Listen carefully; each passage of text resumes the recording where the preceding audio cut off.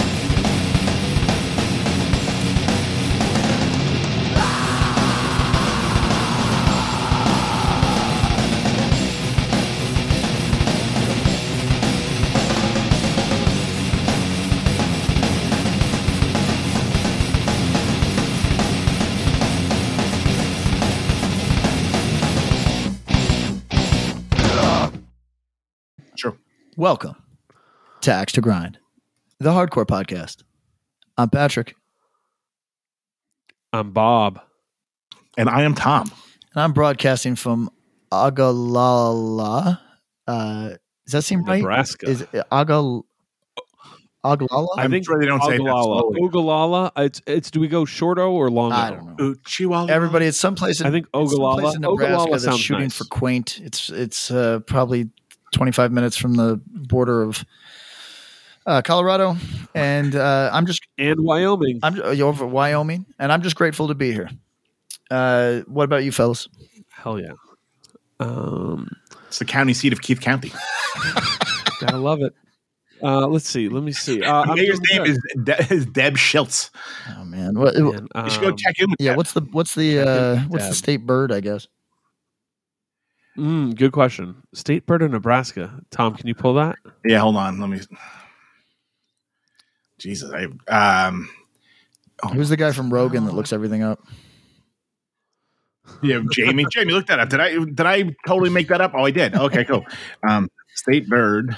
When last time I stayed in Nebraska, I stayed right outside of Sydney, which I'd say is probably another 45 minutes or so up the road from where you are right now. The western meadowlark was designated the Nebraska state bird by legislative action in 1929.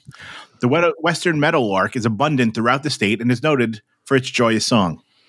There was nothing else going on in 1929 other than making legislation on who Nebraska's bird was. 1929. Hey, can't. Yeah. No, it was depressing. Well, they needed something to lift the people up. Sure, I'm sure that helped. Birds. Like, you can't eat. Birds. But yeah, I read Grapes of Wrath. A book I love in a weird way. You gotta love those Okies. Yo, guys, let's thank our sponsors and get into the business today. Let's do it. Thank you too. What do you I'll say the Go names, and you guys make the noises this time. Okay, Okay. go for it. To Live a Lie. Whoop whoop. Not that great. I want Bob to do these because I'll do them all. All right, if it's all on me, go for it. Let's start over. All right, Tom, this is all on Bob. I'm going to do one. Tom, you do one. All right. Patch is doing that so we can remember. So in case thank you too. Is how we do it. Thank you too. To Live a Lie Records. Wee wee. They're from the UK. Mm-hmm. Thank you to Convulse Records. Honk honk. Man, it's getting worse. Thank you too. Run for You make it look easy. Run for Cover Records. Beep beep beep beep. Fuck. And thank you to Closed Casket Activities. Bring bring bring bring. It's not so easy, is it, Bob? That's fine. Was there a theme? You resort to like weird moans half the time, so it's not hard to follow. Bob was alerting people as he was in whatever kind of vehicle. Various vehicles. Bike, thank you. A motorcycle. I mean, an ambulamp. The last one was tough. The bike bell. Bring, bring. Yeah, bring, very tough. Okay, so let's talk about some hardcore. Do you know who we're pumping today? No, we got to give the reads. Closed Casket Activities, closedcasketactivities.com. As was my theme with various vehicles, we are promoting the Vamachara No Roses on My Grave record that is out very soon. Oh, shit. Comes out April 25th. 9 tracks of, quote, unrelenting metallic hardcore. I think that's true. I don't think there's anything to be untruthful on that. Cool looking record cover, cool looking vinyl. I'm actually pretty curious to see what Vamachara comes with on this. Low key thing I really like. The names on this record, the song titles, cool. Just cool. Anathema, Desires Decreased, and one of my favorite words, Nemesis. Cool word. So good song titles. If you're familiar with Vamachara, would you say Vamachara or would you say Vamakara? Fuck, man. I know. I think it's Vamachara. I don't know. Me too. That's where I'm at. I'm at that. So Vamachara, recorded and mixed by Taylor Young of The Pit. It's heavy. It's hard. Got to check it out. If you like Closed Casket, you should probably get on this one. ClosedCasketActivities.com. Vamachara, No Roses on My Grave. The single's up and is dope. Dope. And let's go over to our other friends, Run for Cover Records, runforcoverrecords.com. Making this one quick, easy. Patrick, you're on tour with 3 other bands. What are those 3 other bands' names right now? In order of where they're on the bill, Just Webbed name Wing, them. It doesn't matter. Uh-huh. Anxious, Uh-huh. Prince Daddy and the Hyena. We're going to talk not about Anxious, Run for Cover recording artists, but we're going to talk about Webbed Wing. But we're not going to talk about Webbed Wing. We're going to talk about a band a few of those fellows were in before called Super Heaven. Some people will know that Super Heaven many, many, many moons ago was called Daylight. And their debut LP was called Jar. Kind of a big deal, a record people really still look back at very fondly. I think it's actually a fantastic record. There is a 10-year anniversary edition, which blows my mind. Doesn't feel like it should be that old. Updated artwork, updated shirt designs. I have a feeling, looking at the style, that Taylor Madison was involved in those designs, which kind of rips. Always loves his designs. So check it out. Go order that at runforcoverrecords.com. Super Heaven rips. If you aren't familiar with this record, it's tuneful, it's alty, it's heavy, it's just cool. It gets grouped in with the top of the pops of the Run for Cover, like that era, Tiger's Jaw, Title Fight, Turnover, Citizen, etc. But this one kind of, to me, in the same way as if you look at the grunge era, the bands, even though they're grouped together, they don't all sound the same. I think you could say that about this. But Super Heaven always had their own thing going on. And I think if you like alt and grunge stuff, this should be slow pitch to you. So go check that out, Super Heaven Jar. Even if you don't need to buy it, go stream it right now. You'll love it. Runforcoverrecords.com. Check that out. Was that quick and easy? We good? Worked for me. All right. We got judgmental Patrick today. No, really listen. excited for it. You think you're better than me? Listen. I'm just in producer mode. Are we ready to talk hardcore yet, or do we have anything else? Let's go. How you doing? How you feeling? No, we're gone. How you doing? Listen, I'm good. Mostly for Tom, because we already know you're at a hotel room in Ogallala. Tom, how you doing? How you feeling? I'm all right, man. I'm ready to fucking record. Hell yeah! Shout out to friend of the podcast, Brody King. Won a title the other night on pay-per-view. Oh shit, that's nice. And yeah, it was awesome. And had his kid and his son Dante in the ring with him. It was very cute. Great energy. It was awesome. It was really cool. It was cool to see. So congrats to him. Shout out to Brody King. Very cool. Amazing to see from afar what that dude has done. Because there's a lot of people who try their hand at that art. And there's a lot of people who only get so far. Shout out to all of them. To see someone that is a step away, going and doing not just things, but big things, that's wild. Amazing. Yeah. I mean, hear Jim Ross talk about he's like, there's a big son of a bitch. Pretty great. It's like, oh, I know that guy. It's like pretty funny. True story. True story. I mean, it's a true story. And next time I see him, I'm going to call him. Yeah, he's a large fellow. So congrats. All right. Well, so news of the day, Patrick, you are on tour. You are in Ogallala, and you are feeling pretty good. Everything's going well on tour. Give us the update. You mentioned Daylight and Super Heaven. Yes. The gentleman traveling with us, shout out to Dookie. He's a Southern Californian Mexican kid who he kept saying, "Oh, that's the dude from Super Haven." And after like 4 times, I go, "Yeah, are you saying Haven or Heaven?" And he goes, "I'm ESL, bro." Which I think he says, wow. I'm ESL anytime he gets something wrong, which I think is the funniest fucking thing. And like, I want to bust it out myself, but I don't think anybody would believe me unless they thought I was like Belarusian or some shit. But well, you might be able to make an argument. I'm not sure. I'm ESL, bro. Anyway, Webbed Wing has some real fucking tracks. I just want to bring it to people's attention. They're awesome. Webbed Wing is great. Yeah.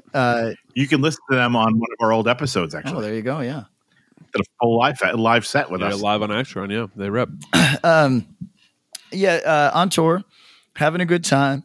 I want to give a shout out to all the Dyed in the Wool hardcore kids that come to Drug Church shows and have the right energy for it. Because we do mixed bills. There's a lot of like young people or people who haven't been to a ton of hardcore shows, and I'm relying on like the 26-year-old like Mr. Mosh fucking stage dive king to grasp what's going on and not fucking hurt anybody. And each night I get what I want. You know what I mean? Like people aren't hurting each other. So thank you to everybody. Appreciate that very much. I like how you deputize people. Like you're a person of larger carriage. Yeah. You're catching. You know, Hey, you, Mr. Mosh, stage dive king. I did it Like he points out people at the shows and was like, you in the hat.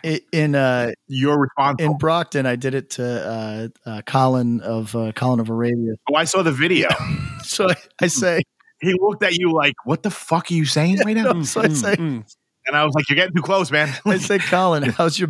I'm going the other way. I bet he loved the energy. He probably did, yeah. But he looked like Pat's like talking to him like bands feeding back and everything. And I hear Pat having like looking at like he's like having a conversation about like, and I can't believe they traded Brady. Listen, he was up front, and I was about to send a ton of kids into him. So I said, Colin, how's your back? And he goes, shitty. Okay.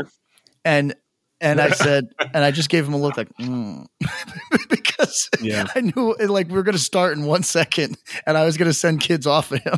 So I was like, let's be realistic. Still probably still the strongest dude in the room. So his shitty back is probably better than most. Yeah, I mean, I honestly shout out to that whole Brockton scene. Those people were really good to us. It was like didn't know what to expect. You know, people kind of like they lionize Brockton in how shitty it is, right? And that's like Philly does that. There's certain towns that do that. Oakland does that. They'll be like kind of like proud of like the difficult, the rough edges. Sure.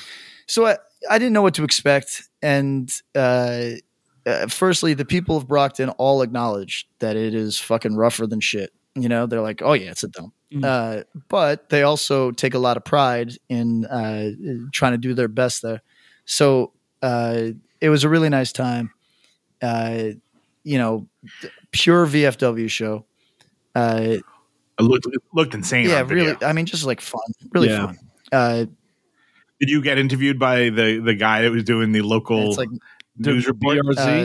I forget his name. I think his name was Matt, like Matt on the street or something. No, I did not. I met him afterwards. Nice guy.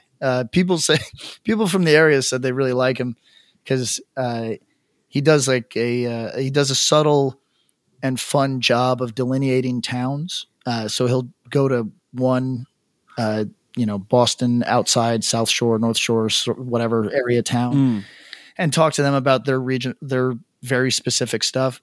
And everybody from that town gets a kick out of it. But then everybody adjacent to that town is sitting around going, oh yeah, that's Wyatt for sure. You know what I mean? So it's everybody got a kick out of it. Nails win. And it was honestly cool to have kind of a local news flavor. It's been a long time since I experienced that at a show. You know, that used to happen every once in a while, but I hadn't seen that in a long time. But fun tour. Those dates were great. So far, all the dates that we're doing on this thing are great. Anxious, still really enjoying their moment. A lot of energy around that band. It's just cool. Thanks for everybody that came so far. Oh, thanks. I just went looking. Do any of the members of Anxious ask you what were the 1900s like? I did get asked what Ink and Dagger was. And I had to explain that. And the result was, I don't like it. You know what I mean? So, but they gave it a shot. So you probably framed it wrong. There was somebody that you were like, yo, don't forget, I need to shout them out on the podcast. I was just about to do that. Oh, yeah. In Grand Rapids, a gentleman gave me some desserts, some vegan desserts. And I left the box in the hotel. I ate it, but I left the box in the hotel room. So I don't have the name of the establishment right in front of me. Just hit me. I would love to give you a shout out. They were delicious. I particularly like the raspberry tartish sort of thing. But thank you to everybody that does that type of shit. That's really kind. A lot of people tell me they're regular listeners, and that shit's very cool. Thank you. Good Lord. please believe Tom and I would also appreciate free food when you see us. Sure. That's totally cool. Anytime. I don't care. On the street, if I'm riding on a bus to like 56th and 8th Street, just drop me some banana bread, whatever. I'm in. I'm trying to look at is it Rise Authentic Baking Company? It's actually I think it's like an hour outside, or maybe 45 minutes to an hour outside of Grand Rapids. And I just looked on the Google Maps and I could not find anything in exactly that space. So I don't know. Apologies to this fella. I don't want to make the whole episode about doing detective work, but I mean, we could. It's fun. This vegan bakery detectives is a fun bit. Let's go. So Pat would really like to thank. So here we go, and then you can just put it in there. Let's get some AI thanks in there. What was I going to say? We did a live podcast since the last time we recorded. Oh yeah, that's right. That was very fun. Thank you to everybody who came out. We'll have that up on Patreon soon enough. We played a fun game. Maybe we'll do a version of that game here at some point with different questions, so it'll be unique. And thank you to all the homies who played the game. We had a real roll call of friends come through and do that. Did you guys know we were playing up against Gorilla Biscuits? Just at 9.95. Yes. Yeah. I didn't realize that. I did, because when we were like, "Oh, maybe we'll get Walter as a guest," and I was like, if he's in Philadelphia and he's playing at probably 4:00. You did say that. I did. Nobody pays attention to me. Nobody pays attention. But I was like, because that's who we thought, we should have somebody on. And I'm like, who better than Walter? And I was like, oh, they sold out 2 nights at the church in Philly. That's and right. I was like, the second day is an afternoon show. Shout out. Those shows look pretty lit. So, yeah, they did. Patrick, who would have been a better guest? Walter or your dad? I mean, we've had Walter. We haven't had my dad in earnest, so I guess my dad. He would have had no idea what was going on. Carmelo Anthony is still one of the best players ever for New York State. You should talk to him about the Knicks. The Knicks are actually fun right now, and he might be enjoying watching them. So that's kind of a thing. I mean, they won 9 in a row as of this recording.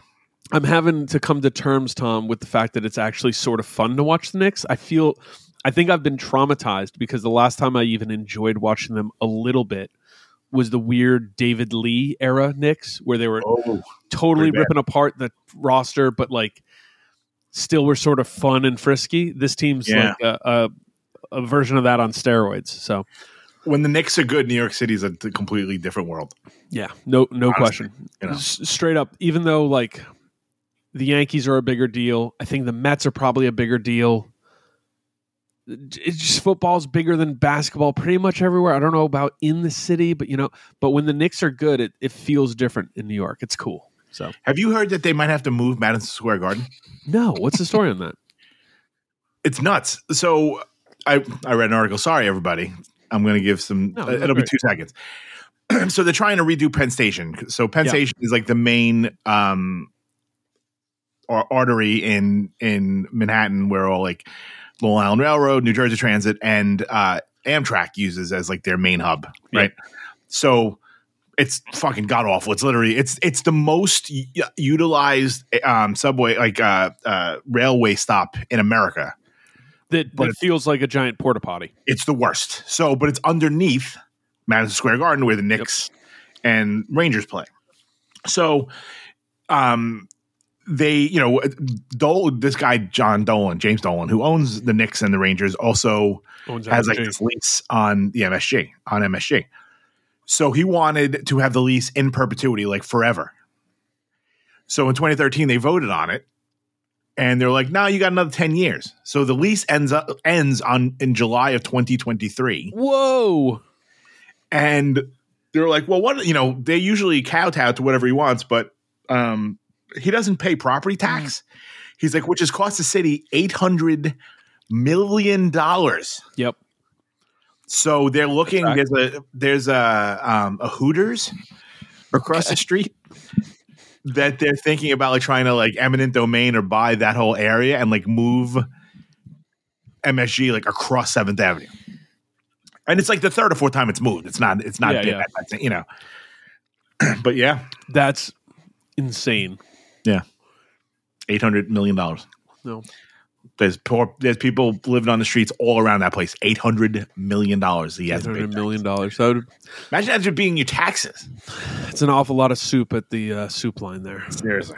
Because there's, if anybody's familiar, there's actually like several soup lines, like food every morning down the Yeah, street. there's like drop-in centers. There's a bunch of different shelters around there and stuff. Yeah. It's Well, MSG. Wow. Yeah. Patrick's show's been going well. Our live show was very fun. Yeah. Thank you, everybody who came out. That was super fun. Like we said beforehand, not sure when we're going to do it again. It's cool. We'll be taking offers for airfare to England or Australia or other foreign countries. Grand Rapids, even? Yeah, Grand Rapids, foreign country. We'll do it. I'll go anywhere. There we go. Would you guys like to talk some extemporaneous hardcore? Yeah, let's do it. Let's do it. Okay. Sorry, I didn't eat dinner. I'm solo dad this whole week, so I didn't really eat, but I'm not going to torture y'all. That Kit Kat for dinner is really hitting it. I seen that movie with Michael Keaton. Yeah. So, did it. I know. There we go. Is the fine art of a cover song dead? I just saw Seb from Regulate sing an AFI song on Twitter. Like live or just like by himself in his room? No, that 2 minutes to midnight, they do like these like cover songs. Yes, like, yes. Every once in a while. And this one happened to be Seb, Colin Young, and Bo from Harm's Way. Oh, so, okay. I don't mean like that. I mean... Like at a show. Yeah, when a band plays a cover at a show... and what that means and what it does. This was actually one of several different potential talking points that we didn't get to during the live recording. Okay, well, hold on. First, just but the fine art of a cover song. Let's establish. Well, it's a cheat code. Go. I want to talk about the cover songs that we've seen through. Oh, Pat wants through the eras. What was the number one cover song when you were a kid? Filler. Okay. Maybe. I did see a good amount of Minor Threat covers. I saw As One. Oh, there was a little As One. Yeah, there was a little, especially post Raby's death. Right, which was 97. A lot of Gorilla Biscuits. Like I think New Direction. I've seen a lot. A lot. And you said you covered 2 Gorilla Biscuit songs. Which ones? New Direction? Start Today and New Direction. Yep, those make sense. Start Today was a little harder to pull off because it's such a great song, but also and the harmonica, which we would just give the mic to somebody and they'd mouth it. That's fun. So Inside Out, No Spiritual Surrender, Burning Fight. You know, I went to a show where literally the entire 7-inch was covered. Yep, not intentionally, just happened to be. Each band did their own one. I mean, they just happened to pick their own songs. I'm trying to. What else? What else was on your list? What else? Did Waiting Room. I've seen 10,000 times. Have you? You know what? I want to say this. I believe prior to seeing Scowl do part of Waiting Room at Sound and Fury last summer, I think I'd maybe seen one cover, maybe 2. Fahrenheit 451. Yeah, they did. That's all I know. That's the one I saw do it.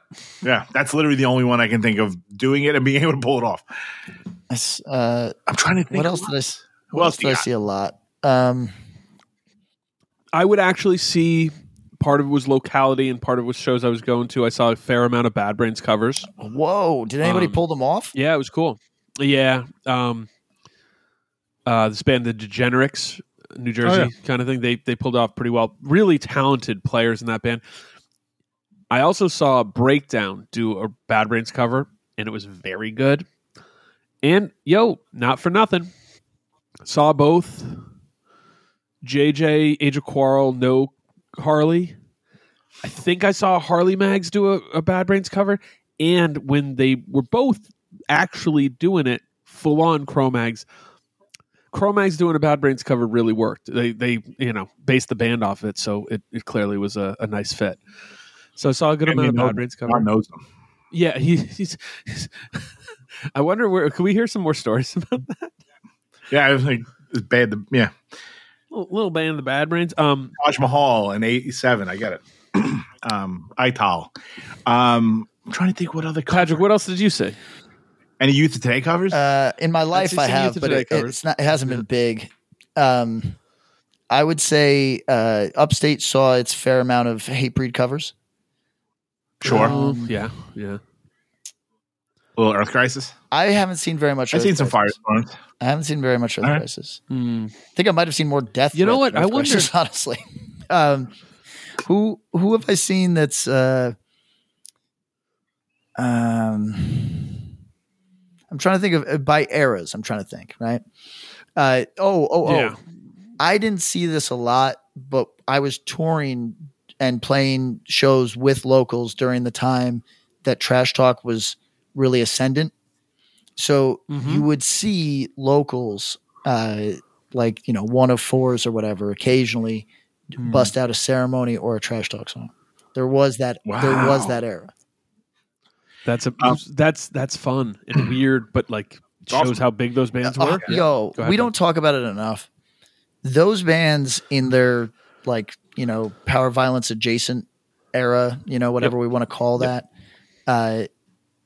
Those bands really made a huge impact on local scenes. They played everywhere, and people really took to it. And not to knock any of the bands, but like at that stage in their career, it was easy enough to play. You know what I mean? So it really connected, and people. I mean, the idea that somebody would be doing a Ceremony cover 5 months out from Ceremony playing their town is nuts.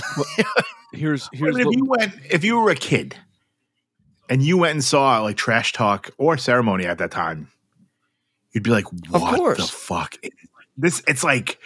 It's fast and it's heavy and the singers are not like it's exactly what you want your first punk hardcore band to be. And you got to remember, well, Tom, you put it in not so many words. I'm going to paint it out. Both those bands are exemplary and very good at what they did, but in the way they did it, in not the way they did it, but what they were doing, it felt attainable. It felt like, yo, do we got a crazy person in our town? Yeah, Tall Bill is crazy. Let's get him to sing for our fast band. We're going to play as fast as we can, and we're going to have him go crazy, and we can write 1.5-minute songs with a hard breakdown. Go. And I think that's really important, and it's kind of funny because we talk about gateway bands, and Patrick, I think Drug Church is actually a low-key, very important gateway band right now. And obviously Turnstile's having a moment, and there's a lot of other bands. I think low-key also Angel Dust is bigger than we know they were in the last 5 years in terms of influence and reaching lots of young people, because I've started to hear their guitar sound in a lot of stuff. But I think the bands like Trash Talk or Ceremony in their moment, that's like the two key authentication is like, all right, what was the band that got you in the door? What was your gateway band? Then what's the band that made you go, shit, I can do this? Or like solidified, you're like, this is something I enjoy. This is something I enjoy, or I think I can do it. I think I can do something like this, or put my own spin. And I want that to be seen as the highest form of compliment to those acts. Because, yo, there were a million bands trying to do what Trash Talk did, trying to do what Ceremony did. They were not as good as Trash Talk, and we're not as good as Ceremony. No. Not even close. But should be even more flattered that they inspired this way. Whereas, yo, I'm willing to bet, given timing, there were kids who came in through Comeback Kid, couldn't really do Comeback Kid, but then at the next show saw a band like Ceremony, saw a band like Trash Talk, and were like, oh, I think I could do this. Or I think I can try to do something like this. Not as technical, different kind of, not quite, whatever. Everybody out there knows I'm a bigger Ceremony fan than a Comeback Kid fan. But what I'm saying is there's a band who gets you in the door, and then there's the band who takes you by the hand and makes you go, I think I can do this. And that's kind of impressive. And it's crazy to think of how often that would happen, the 5 months later cover. I'm trying to think of who. I've always said that Sick of It All is the band that made me realize that it could be, that you could have fun doing it. That it really made a huge impact on me as a kid. But I'm trying to think of what I saw that made me think distinctly, because they were great right? And being great is not easy. Like you might be inspired by greatness, but it's great on stage can be intimidating. When you need mealtime inspiration, it's worth shopping Kroger, where you'll find over 30,000 mouth-watering choices that excite your inner foodie. And no matter what tasty choice you make, you'll enjoy our everyday low prices, plus extra ways to save, like digital coupons worth over $600 each week. You can also save up to $1 off per gallon at the pump with fuel points. More savings and more inspiring flavors make shopping Kroger worth it every time. Kroger, fresh for everyone. Fuel restrictions apply. Right. When you saw them, the times that you saw them when you were a kid, you would have some fucking audacity to be like, I could do this. That's yes. right. So, well, and you think about it, they're probably playing a not some big club, but they're playing somewhere. And when you go see them, it's going to sound not exactly like the record, but just as good, right?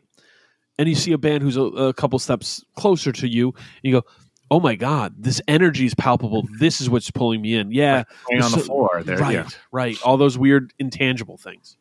yeah, I'm trying to think of who really like might have given me this distinct impression that this is a doable thing.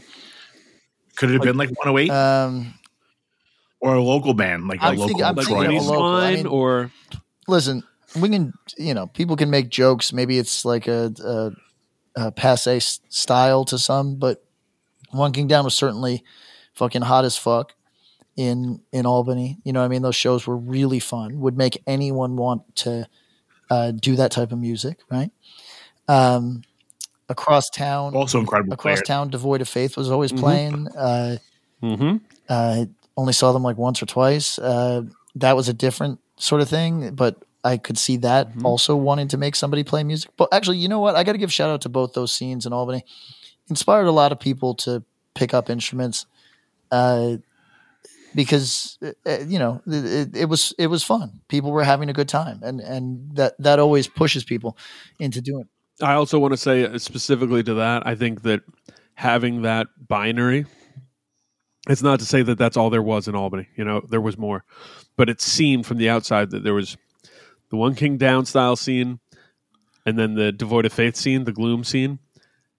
And you really got a chance to choose one or the other. And sometimes having those two things can make each stronger and creates interesting stuff happening in a place. Right. That tension. Sure. And I feel like I missed out on a good portion of the Troy stuff because when I started going to shows, the Troy bands were on some mixed bills with kind of like the new school or like of the moment hardcore for sure. But I missed the like really insular Troy pride sort of era. You know what I mean? So I'd be curious. I mean, I might stick out like a sore thumb at those fucking shows, but I would have been curious to see more of them than I did. So, but yeah, I mean, look, I always bemoan that people couldn't get along well enough to have these shows integrate better, but Bob raises a good point. Like, they kind of, in some respects, they feed off of each other. And as long as nobody's being like a bitter asshole about it or whatever, all good, And I mean, it just gives the kid who goes to the one and just can't gel on it, can't vibe on what's going on, the alternative, and they go with that. Now, there's going to be a lot of people in the middle who go, oh, shit, I don't really want to wear a black leather vest, and I also don't feel comfortable getting kicked in the face by somebody wearing pants that are too big. Right. But I do sort of like this music in general. All that said, it's the dichotomy, the juxtaposition, in hindsight, it's fucking interesting and fascinating. And to see how similar two things in a relatively small place, how alike they can be, but then how the fine details are what mattered, and those weird little differences separated a thing even in a small place. That's for sure. So I mean, all this is to kind of to loop it back to my original question. You actually maybe surreptitiously kind of got to there. Cover songs were this really interesting thing that you'd see that were like the oral traditions in hardcore, right? This is oral history. It wasn't Tom, you can speak to this really well. How do you find out about bands before? Well, there's a lot of ways. Yeah. You have some cool dude who's a little bit older. Maybe they're a year older. Maybe they knew more. Maybe you got somebody who's a few years older. They tell you. You got some zines. You got thank you lists. You got this. You got that. You do the blind searching at record stores.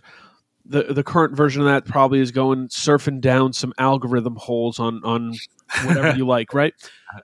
But I think one of the coolest ways that I got introduced to stuff, and I think this is true to a lot of people, was seeing a band I liked in the moment cover a band that influenced them, or cover a band that they just liked and wanted to put on for, Sure. And there's a part of me that also thinks that can be done too much. I don't want a band to come and play 4 originals and 4 covers per se. I want originality. I want new stuff. I want creation. But I loved the experience of being young and hearing a band cover a song. And if you're the kid who doesn't know the Gorilla Biscuits cover and everyone starts going nuts, one, bet it's a cool song to see live. Bet it's like fun. Like, oh, what was that? 2, you're like, damn, I better go check that out. That seems pretty good. Everybody knows that song and went nuts to it. And I don't know if that's happening these days in the same way as it once did. It just kind of got me thinking about it and thinking about what's out there. And I wanted to see what you guys thought and why, how did we get to where we are, et cetera, et cetera.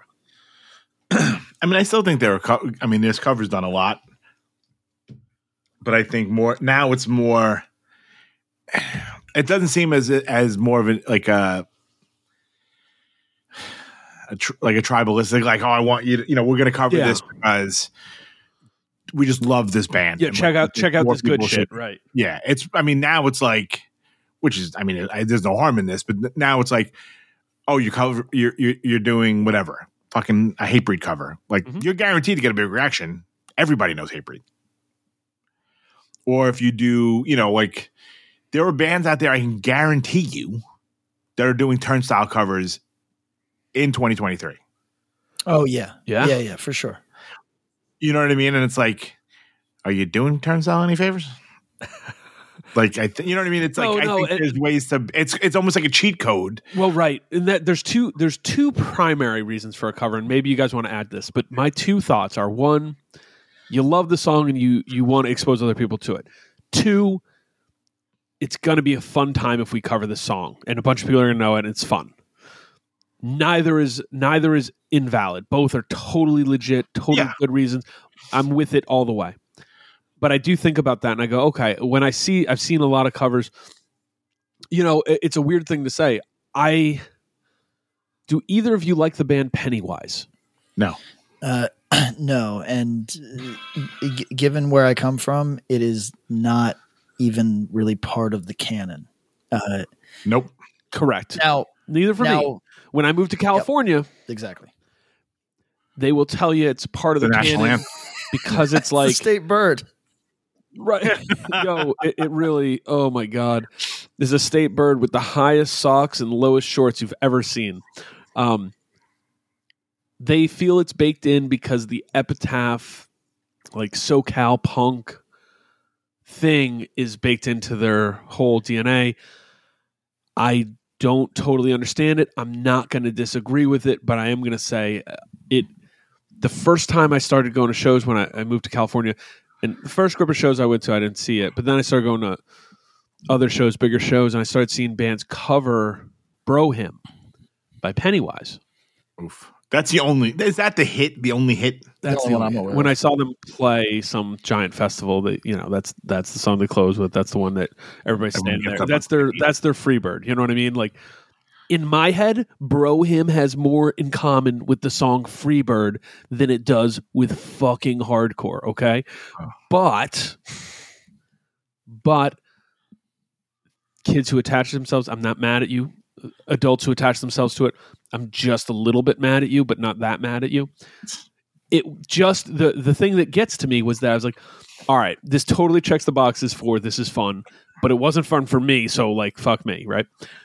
2, I was like, so are we really out here trying to expose kids to Pennywise at like DIY hardcore shows? Like, y'all, you got to check this band out, Pennywise.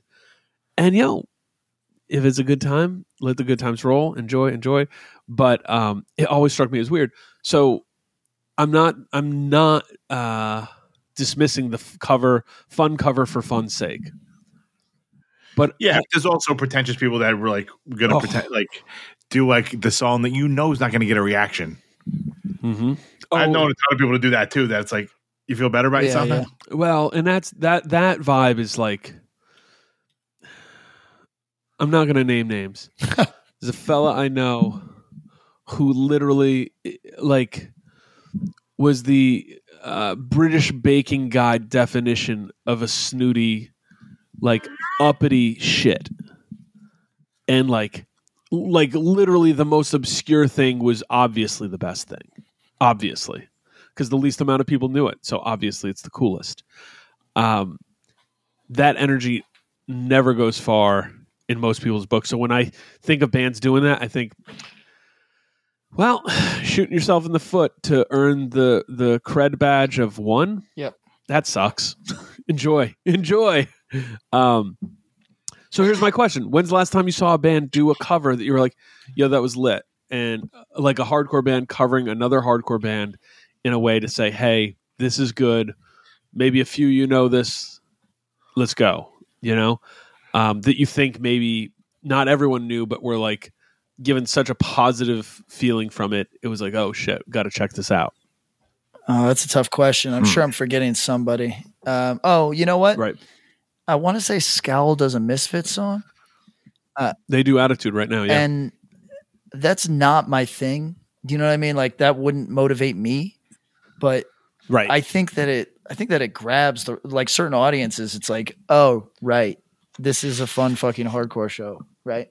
So, and I also think the Misfits, to an extent, are timeless more than a lot of bands. Like not fully. I think it's as dated as anything fucking comes, but like I know that there's plenty of people that would disagree with me. So, Tom, we need a live producer who can say, "Hey, clip that for us," because we need that clip of Patrick sort of kind of low key praising the Misfits. It's rare. Well, I'm listen. I'm in a van with somebody who does not know me well. Name them well. Name them. Shame them. Is that Dookie? Yes. Who does not know me well.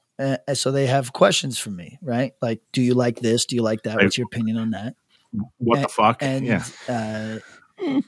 But it's fascinating. It's a fascinating look into, like, he knows every obscure, like, Texas fastcore band, and heard Earth Crisis for the first time when I made him listen the other day. So it's just like it's a completely different like approach to the same type of music. Like right. He's absolutely shocked when I don't know. He'll be like, what about shit? And I'll be like, the band shit. We're like with the periods, and he'll be like the acronym, and he'll be like, yeah, and I'll be like, yeah. I guess I know shit. He'll be like, you guess. Yeah, I'm sorry. I'm giving him way too much of a Cholo accent. He would laugh at that. It's so. Listen, he's got a little bit of one, but yeah, but I don't know if that you're the guy to make that decision. You know what? How about you go? Just play it for him and let him sign off. You know what I mean? We'll just get his. This is done with permission. We're good. By the end of this episode, I want him on here. But how funny is that? He's a fucking school teacher, and I'm doing like some type of like 80s stereotype, like like racist casting. Right, and he's like played by Edward James Olmos. Yeah. Welcome to National Lampoon's Axe to Grind. Anyway, coming to you from 1983. Anyway, I'm doing Cheech and Chong.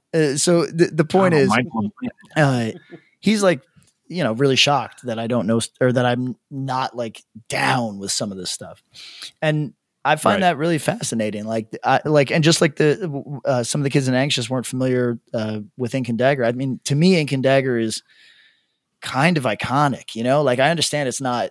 It's not on everybody's lips at all times, but it's in their own. Because you're It's a what? because you're schmorty schmee years old. Yeah. I mean, I'm ancient now, so like I get. But I mean, I think to a 24-year-old, they're like, "What?" Listen, I get it. Yeah. I really do. I mean, like several several members of the band were not born while Ink and Dagger was a band. Right. You know what I mean? And as we've talked about a million times, it's like maybe most. That's just what nature is, right? Like time marches on. Mm-hmm.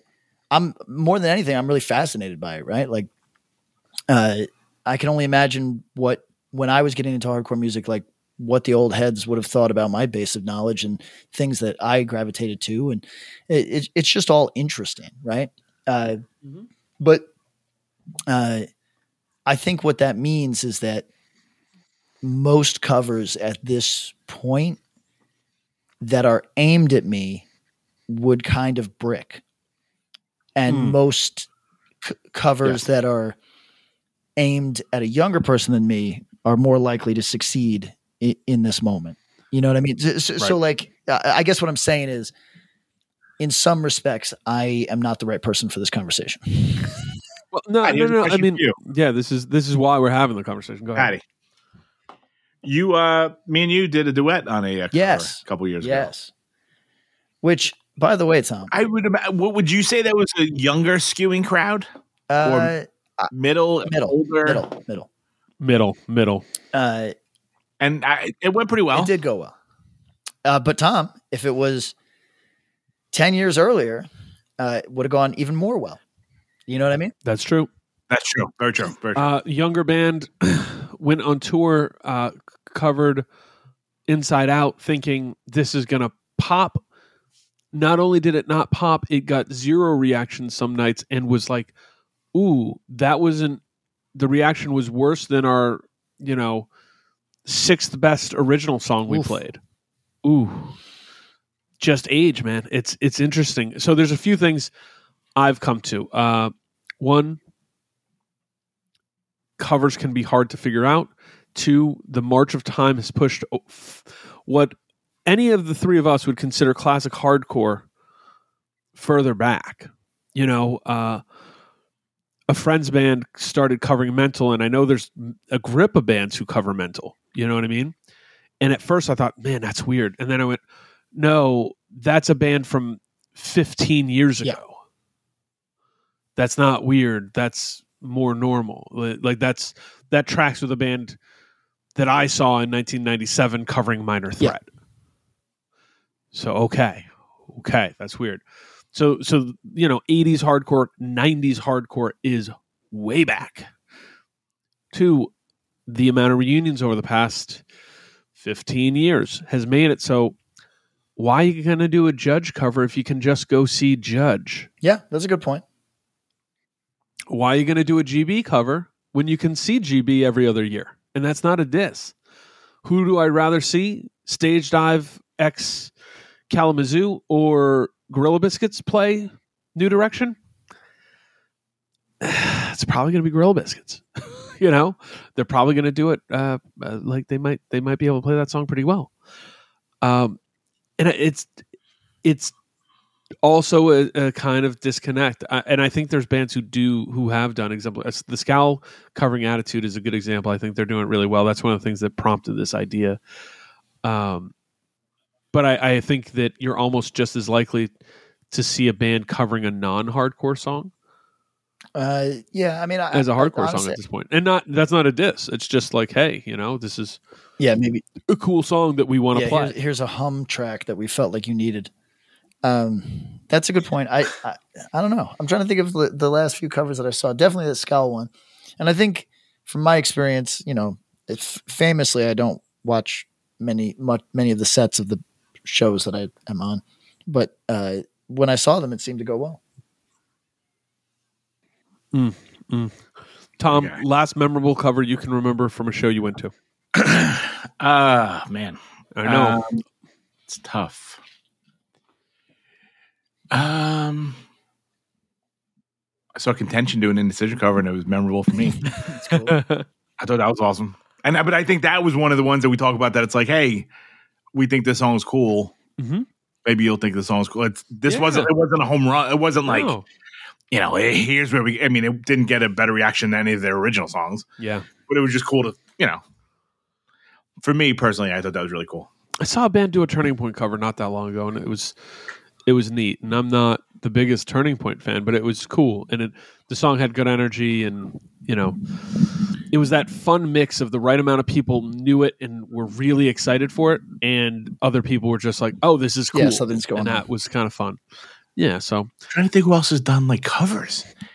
I feel like covers of so many bands are like established that like they're like, nah. I mean, do we really need to do a cover? well, Like- and that's right. Like Youth Today did didn't Youth Today do Glue with I'm going to Springer? say this. with Choke came and did Glue with Choke. Yeah. I'm going to say this. I don't really. Springer sang with somebody though. I Yeah, he don't. Big Business or I something. don't really like it when the very OG bands feel like the need to do like period medleys. You know what I mean? Like I don't really like it. What do you mean, like Youth of Today going, "Hey, we're going to cover old stuff," Yes. or what? Like they pretty much all do it. I think Negative Approach is the only one I can think of that I don't think does it. But They don't do any covers. there's like Yeah, they don't need to. AF doesn't do covers. Oh no, AF does Iron Cross. Blitzkrieg Bop Oh, Jesus, that's right. and Iron Cross, but yeah. then we don't. I mean, GB does usually like Young Till I Die or Yeah. See, I Glue. Or I don't need any of that. That's true. I don't need any of it. And it's just like a matter of personal preference that like it makes it feel too much. Now, look, they might have been playing that. That's too on the time of the time kind of thing. But I mean, that's probably their favorite I band. So get it's it. like the Listen, equivalent I of get like some kid now being like, "Hey, we're going to cover fucking Marauder." I fully Yeah. get it. I just also think that it like makes it feel too much like an old, like a playing Like a the hits review? oldies sort of evening. Which look, It does like a feel. casino. in fairness, Like you're playing at a in casino. fairness, maybe that's what it is, and maybe there's nothing wrong with it. We hear you. You know? But for me, it's like I still look at these bands as being pretty vital. So I don't need that old shit energy. You know? And they have enough songs; they don't need to do a cover. A lot of times, it's like we got to like fill this 30-minute slot. No, man. I think there is a sincerity and a like, "Hey, let's just play the song we love" kind of thing. Yeah. So I'm not mad at it, but I also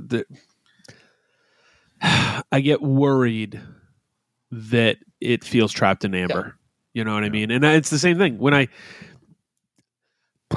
we talk about it, and Marauder is a band that's probably as relevant now as it was 20 years ago, in terms of influence and how excited people are about it. When did Master Killer come out, Tom? 95. So 27 years ago? Yeah. 28. I'm sorry. It's 2023. So that's a long time too. and I'm not mad about it. It's just it is interesting how these things run. What I like is whatever it is. I don't care if it's 400 years old or current or 6 months ago. When a song is being played to try to expose someone to it because I genuinely love it. I awesome. Fucking love it. Think it's cool. Think it's just about the coolest way to expose anyone to something you like, Two, I also really liked seeing. You brought up Youth of Today. One of the things, there's a Youth of Today live in Europe CD called "Take a Stand." It's like, I think it's from one or two shows. Maybe it's just one show, but they do a bunch of covers of. I think they do a Gorilla Biscuits cover. They do a Judge cover. They cover a bunch of their friend bands. Oh yeah, Slow Down, Dude. That's right. That's right. They cover Cro-Mags because they love the Cro-Mags. But Sick Ball, yeah. Yeah, that's right. And it's just cool as shit because it was like, hey, it'd be akin to Drug Church doing a Military Gun cover, or hey, we've done a bunch of shows with Anxious. We're going to do an Anxious cover, And it's a funny thing because I like that because it doesn't assume your audience knows all the bands you associate with, but it's hey, we're doing this exposure point thing. And I think that's kind of fun. I think it's kind of interesting. And I think there's still a way that can feel vital and interesting and fun. So I don't know. This is a plea to people listening to say, hey, what do you think? Are cover songs toast? Are they done? Are they something that's relevant, but we're just not seeing it? Is it happening at smaller levels? Is it happening just in different places? And how should it happen? Should it be the way it was? Should it be something else? Should it just be fun for fun's sake? Because I'm down with any of those arguments. It's kind of fun to chew on how different it feels now versus 30 years ago, almost 25 years ago, where that felt like a vital way to experience new music. Pat, would Murder Church ever do a cover? We've recorded some. Boss Tones. Yeah.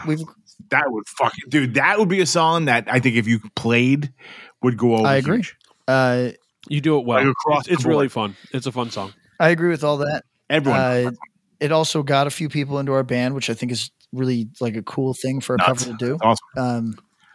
And one of the other stupid things from covers. That's a good way. Another way to get people into a band. For sure. You know how many people probably got into like stuff because of like Tony Hawk? Oh, 1,000%. There was like some Tony Hawk game that had like bands covering hardcore bands. Listen, like there are kids out there that found out Grill Biscuits because of Fall Out Boy covering them. There are bands that are popular now who got into hardcore because of the Tony Hawk soundtrack. And 100%. And listen, that is when Drug Church does a cover. That is exactly what I'm going for. Is I don't expect this to be. I don't expect you to like this more than the original. But if you're not familiar with the original, this is a nice place for you to jump on and go, "Oh yeah, I like that." Because what other ones have you done, Pat? We did Arc Welder. Actually, we've done a couple. We've done. There's a BBC recording of us doing the Lemonhead song that is a Manson song. Is that Bang Clang?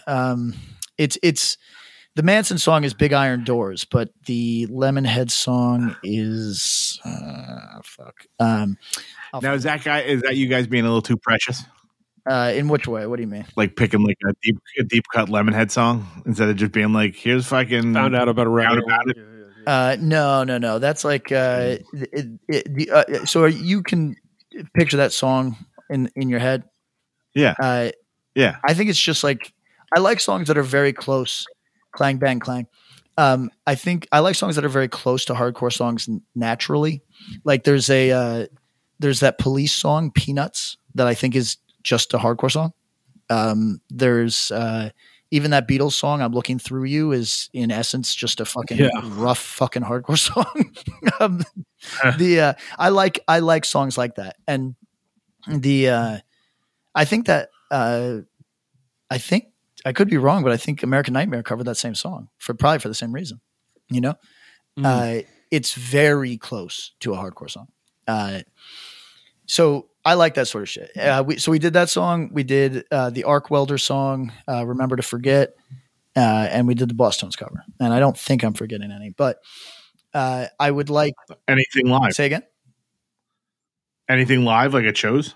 We may have done Clang Bang Clang. We did Clang Bang Clang on like one English tour, maybe. And maybe we've done Remember to Forget. I don't remember, but we haven't done the Boss Tones song yet. People ask us to. I would in a heartbeat, but without horns, you know. We were going to get horn players for Sound and Fury, but our horn player contact, his people were like playing on Jimmy Kimmel or some shit like that. You know, horn players are in demand. I mean, how come GB can find two dudes to play the fucking Off to the Races thing every goddamn time? You can't find some folks to play once. Quite honestly, I think sometimes it's a struggle. Yeah. You'll sometimes see that desperate IG story post like, "Hey, do we know any horn players in Agawala? Let's go." Yeah, would you do covers in the future? Like, do you think there's any songs that you would play live that? Yeah, you know what? You put me in a weird place with this because I was just thinking, how interesting that those. No disrespect to the bands I'm going to say right now, even though I'm going to say that these covers are trash, but you know, when Hatebreed does like a covers record, and I go, what's the fucking point? You know, I mean, the point's obvious. Got a lot of people. Stuff. Right. So the point's for them. I think that was the point. You get to play fun songs that you always loved. Yep. And now there's some metalhead that's heard of Sub-Zero. 1,000%. Jamie's job is done. Metallica got an awful lot of people into the Misfits. An awful lot. Yeah. And so that's the thing, right? Is it's even if some of those are like Victory Records style contract fulfillers, you know, it's like it still kind of serves a purpose. And I'm at the stage, like, not to sound like, you know, more giving or like anybody needs me anyway, but I'm at the stage in my music career where we need you, Patty. If I can just turn some people on to some cool shit, I'd be pretty satisfied with my space in the continuum of music, you know? So my bandmates really love negative comments, right? Like they'll read anybody's negative comments about us, and like they'll just they're like gigglers, you know what I mean? Like they'll be in the back seat, like just giggling about like something that somebody said about us. And I think you got a new social media thing you can do, like Jimmy Kimmel, get them to read comments that's true. for Instagram. Your Discord channel popping off with that. But the thing is, like, somebody was going off on one where they were like, I don't know, I couldn't really grasp their point, and it was given to me secondhand, but it was basically, you know, Drug Church is pretend big because they do these tours with bands that are hot or their same size, right? And I thought that was like such an interesting read, because I bet I would have said something about a band like when I had no idea what the fuck was going on, right? But I just was thinking, like, yo, it's not like a zero-sum game where I'm trying to be Metallica. Like, it's literally like you play the hottest shows you can so you have the most fun. You know what I mean? Right. I was like, right. But you still have to kind of kill it for those shows to be fun. Well, you know what? I don't even like. You ever play in front of 500 people that don't give a fuck? In my life, hell was fucking yeah. Raw feeling. But you know what I'm saying? I'd rather play in front of 40 kids going off than 500 kids being like, when are you guys done? But I mean, I guess what I'm driving at is like, I always think it's. I'm sorry for the comment. I'm sorry. No, sorry. It's just like in that like place where you find yourself in music, you know, where you're kind of happy with what you've gotten done, or you've gotten like it's I just think it becomes this thing where, like, I'm sure Hatebreed. Look, Hatebreed is probably the most ambitious band I've ever seen in my life, right? Like, Turnstile has accomplished great things, but I know those guys, and they never said we're going to be the biggest band in the world ever. You know what I mean? Like that. Those words never came out of their mouth. They came out of Jamie Joss's mouth. You know what I mean? Like that's a real, like, he did this by his own will. I mean, with other talented players, of course, but like it's impressive. Everything about it's impressive. But I have to imagine that, yeah, you're probably right. That he said, you know, it'd be awesome if we could have something out ahead of a tour, sell some t-shirts off of it, and also get a few thousand kids into Marauder. And you know what? If I could do some shit like that, that'd be awesome. Not that I'm on Hatebreed's level in any way. Right. But it's cool. So you heard it here first, everybody. Drug Church next record, going to get the Master Killer songs, because, as Patrick would say, if he can get a few thousand kids in a Marauder, his work here is done. Downfall of Christ.